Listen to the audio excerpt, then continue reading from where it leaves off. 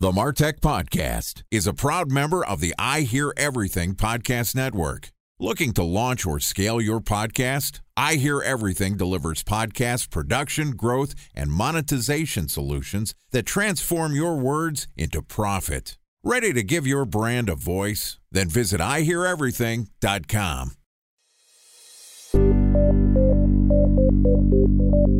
From advertising to software as a service to data. Across all of our programs and clients, we've seen a 55 to 65% open rate. Getting brands authentically integrated into content performs better than TV advertising. Typical lifespan of an article is about 24 to 36 hours. If we're reaching out to the right person with the right message and a clear call to action, then it's just a matter of timing. Welcome to the MarTech Podcast, a Ben J. Schaap LLC production. In this podcast, you'll hear the stories of world-class marketers that use technology to drive business results and achieve career success. We'll unearth the real-world experiences of some of the brightest minds in the marketing and technology space so you can learn the tools, tips, and tricks they've learned along the way. Now here's the host of the MarTech Podcast, Benjamin Shapiro. Welcome back to Voice Search Week on the MarTech Podcast. This podcast is sponsored by Knit. Knit is a dynamic ad insertion platform that allows you to reach your target audience with podcast ads on premium podcast content like CNN, Bleacher Report, and TMZ. Knit is a self-service platform with no minimum order sizes, so it's easy to test no matter the size of your business or your budget. And you can choose which shows, geographies, and keywords you want to target. I'm a Knit customer and can vouch that it's an easy and cost-efficient way to market your product or service. If you're interested in learning about Knit, click the link in our show notes or go to benjschaap.com/knit, that's K-N-I-T, to book a strategy session, and I will personally help you set up your first campaign. That's benjschaap.com/knit, K-N-I-T, to start building your audience with Knit, bringing podcast advertising to the people. That's Knit. This week, we're doing a deep dive into one of the fastest rising technologies impacting content marketers today, voice search. Each day this week, we're going to publish an episode that discusses what you need to know to build a voice-enabled marketing strategy. Joining us for Voice Search Week is Courtney Cox Wakefield, who is a co-author of Voice Search, the new search engine. Outside of being an author, Courtney is also the head of consumer digital marketing at Children's Health Hospital, which is one of the top care facilities in the United States. So far this week, we've talked about the landscape of the voice search industry, and today we're going to turn our conversation to focus on how the major players in the voice search industry are different and who's going to win. Here's the second installment of Voice Search Week with Courtney Cox Wakefield, author of Voice Search, the new search engine. Courtney, welcome back to the MarTech Podcast. Hey, Ben. Thanks for having me. It's great to have you back. Yesterday, we talked about the overall landscape for marketers using voice search. What's the difference between building a skill or doing your content optimization? Do you need to be building your content for in the home or for people on the go? And today, I really want to focus our conversation more on the big players that are focused on voice search. I think that there's three obvious ones. There's your Amazon Alexas, your Siri for Apple, and Google's Assistant for Google. What's the landscape look like in terms of who are the voice search providers and who are the other companies that are doing a great job and making waves in the voice search industry? So for consumers or for the general public, you're right. There's three big players. You've got Apple, you've got Google, and you've got Amazon. Those are the three big players. Microsoft also has Cortana, not a lot of use compared to the other three. And then I think another really important thing to acknowledge is that there are also these emerging big players.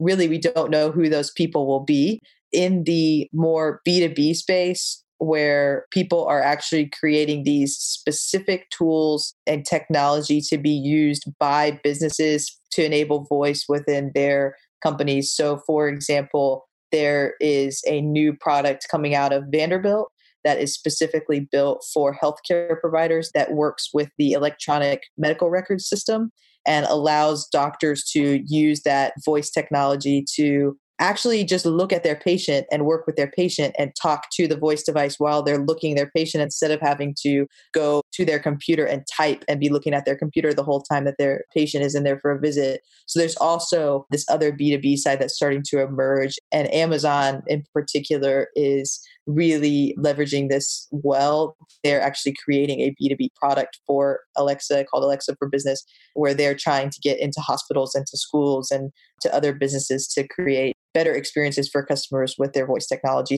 So there's really those two prongs. That's interesting. So there's basically the consumer products, and then there's a budding B2B, more specialized ecosystem in the voice search industry. Let's talk a little bit more about the consumer side. To me, it looks like Amazon had the first mover advantage in terms of the smart home products. Google is a search engine, and I'm guessing is probably the best equipped to answer questions. And Siri is integrated into the smartphone revolution. A special thanks to our presenting sponsor, Mutinex. Ready to take your team from I think to I know? Then join brands like Samsung, ING, and Asahi who make better marketing decisions with Mutinex. Mutinex Growth OS, the marketing mix modeling platform that makes measuring ROI fast, easy, and cost-effective. Request a demo at mutinex.co. That's MUTINEX.co. Time for a 1-minute break to hear from our presenting sponsor, Mutinex. In 1919, John Wanamaker said, "Half the money I spend on advertising is wasted. I just don't know which half." Well, the advertising landscape has changed since then, and instead of reaching your audience on 2 channels, you're probably reaching them on 20. Turns out John didn't know how easy he had it. But that doesn't mean that you should give up on striving towards marketing effectiveness. No matter how complex your marketing strategy is, Mutinex Growth OS is the market mix modeling platform that measures the impact of marketing on your bottom line. Mutinex's market mix modeling platform calibrates your insights against the latest market conditions so you can make media and marketing investment decisions confidently and quickly. Ready to take your team from I think to I know? Then join brands like Samsung, ING, and Asahi who make better marketing decisions with Mutinex. Mutinex Growth OS. Your best decision starts here. To learn more about Mutinex, go to mutinex.co. That's MUTINEX.co. Okay, here's the rest of today's interview.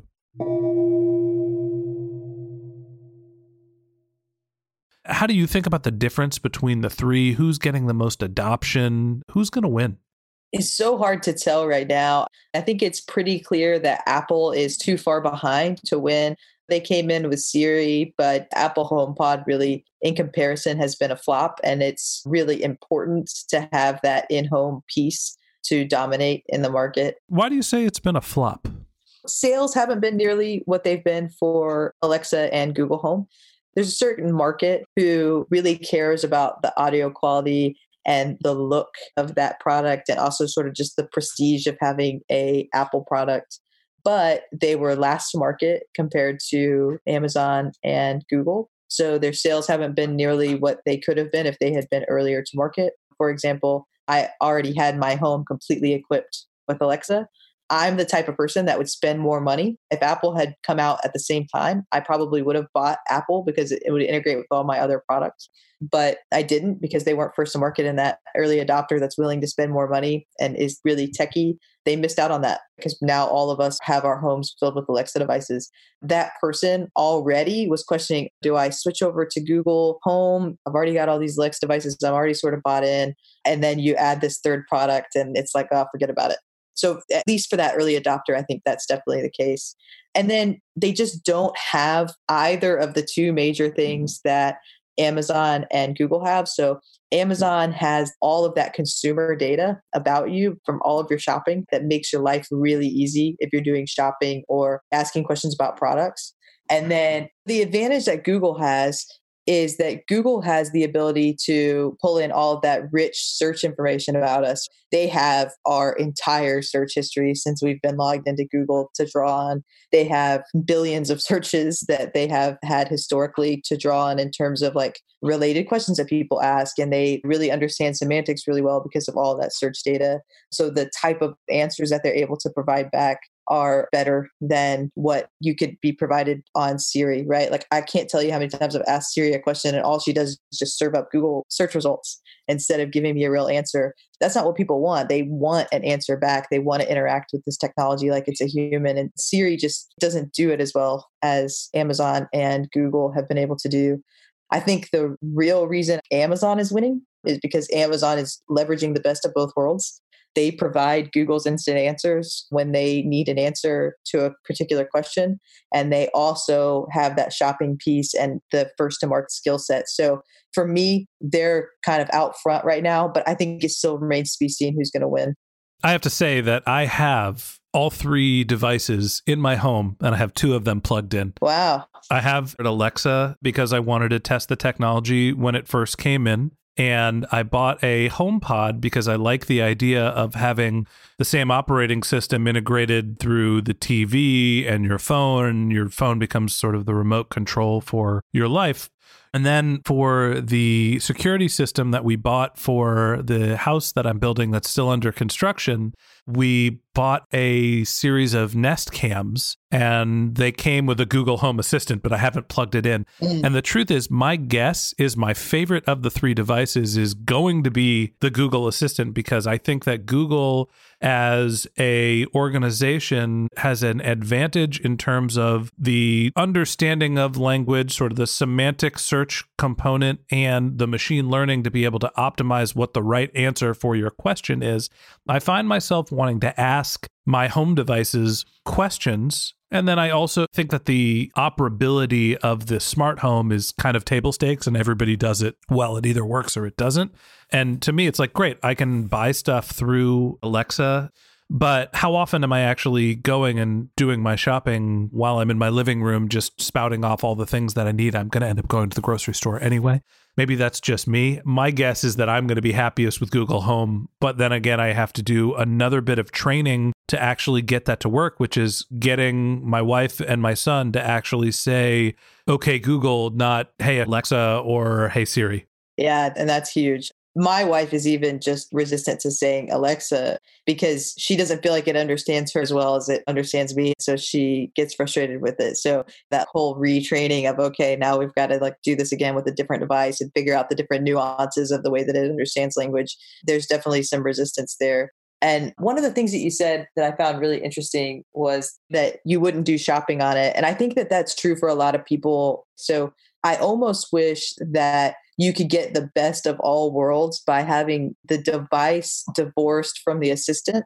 I almost wish that you could have a device that has multiple assistants on it. So you could call Alexa, you could call Google, you could call Siri, depending on what you need it to do. I mean, it would all come from one device. I'm sure there's somebody out there who's working on a technology to do that, but there's definitely going to be some resistance from these big 3 to integrating their technology all into one place. Yeah, I saw today that there was an article launched that the Google Assistant app for iOS, you can create a shortcut where you say, hey Siri, okay Google, and it asks Google the question. You have to do some setup, but you could basically daisy chain them and have your iPhone answer. Oh, interesting. I think that's the one thing that Apple has done the best is, maybe it's just me because I am an iOS device user. It's like I have my phone with me and I might have my AirPods in or my iPhone, or if I'm at home, my HomePod.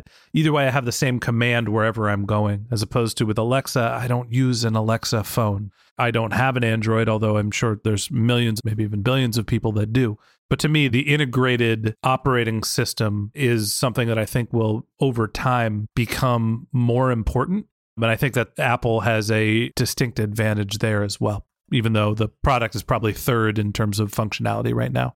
I agree with you on that. I think it remains to be seen who's going to be the winner. We're in baby stages. The maturity level of this technology, and even in the way that we use it, is so low. If you had asked who was going to win in the mobile space 20 years ago, 15 years ago, you would have said Nokia. You never would have said Apple. So I think it's a mistake to say who the winner is going to be now. So it'll be really interesting over the next 15 or 20 years to look back at this podcast and say, oh, we were so wrong. Hey, I was a Motorola Razr flip phone guy. I would have bet the house on Motorola, but then again, that's why I don't bet on tech stocks all that much. Yeah, no kidding. Any other players that you think, or any other advice on how we should think about who are the major players and what they're doing in the industry for voice search? Those are definitely the big three. If you pay attention to Amazon, Google, and Apple, you're going to know what's going on. There's other players in terms of just folks that are sort of thought leaders on this technology. Voice First FM has several podcasts about it, and they always have people on them talking about this technology. Not so much marketing, but just the way that the technology works itself. If that interests you, I would definitely check those guys out. They even have some specific podcasts that are about healthcare and things like that. Interesting. So it's good to follow those things too, just to see like, where's the technology going? Because I always follow them to think, okay, it's changing in this way, or it's predicted to change in this way. How am I going to leverage that for marketing in 2 years? So I can be thinking about that when I'm developing my content now, so that it's sort of future-proof, or as future-proof as it can possibly be. So that's the only other thing I would recommend in terms of big players to pay attention to, is just the people who are actually doing the philosophizing about how this technology is going to work in the future. So check out Voice Search FM if you want a podcast to hear more about the voice search technology as it grows. I think that's a great resource. Thanks for sharing. And that wraps up this episode of the MarTech podcast. Thanks to Courtney Cox Wakefield, author of Voice Search, the new search engine, for joining us. If you'd like to hear more of Courtney's tips for building a great voice search-enabled marketing strategy, we're going to publish an episode every day this week. So hit the subscribe button in your podcast app, and we'll be back in your feed tomorrow morning when we're going to discuss how voice search is impacting the SEO and content marketing industries. If you can't wait until our next episode and you'd like to learn more about Courtney and her book, go to voicesearchbook.com. A special thanks to Knit for sponsoring this podcast. If you're interested in testing podcast advertising as a marketing channel, click the link in our show notes or go to benjshap.com/knit, that's KNIT, to book a strategy session with me where I'll personally help you set up your first Knit campaign. If you're a subscriber to the MarTech podcast, thank you for being a member of our community. We always want to hear from you, so we've built benjshap.com/question, where you can submit your questions that we'll answer live on our show. Of course, you can always reach out via social media. My handle is benjshap, BENJSHAP, which you can use to find me on LinkedIn and on Twitter. And if you haven't subscribed yet and you want a weekly stream of marketing and technology knowledge in your podcast feed, in addition to the rest of Voice Search Week, we've got great episodes lined up for the rest of the month. So hit the subscribe button in your podcast app, and we'll be back in your feed tomorrow morning. Okay, that's it for today, but until next time, my advice is to just focus on keeping your customers happy.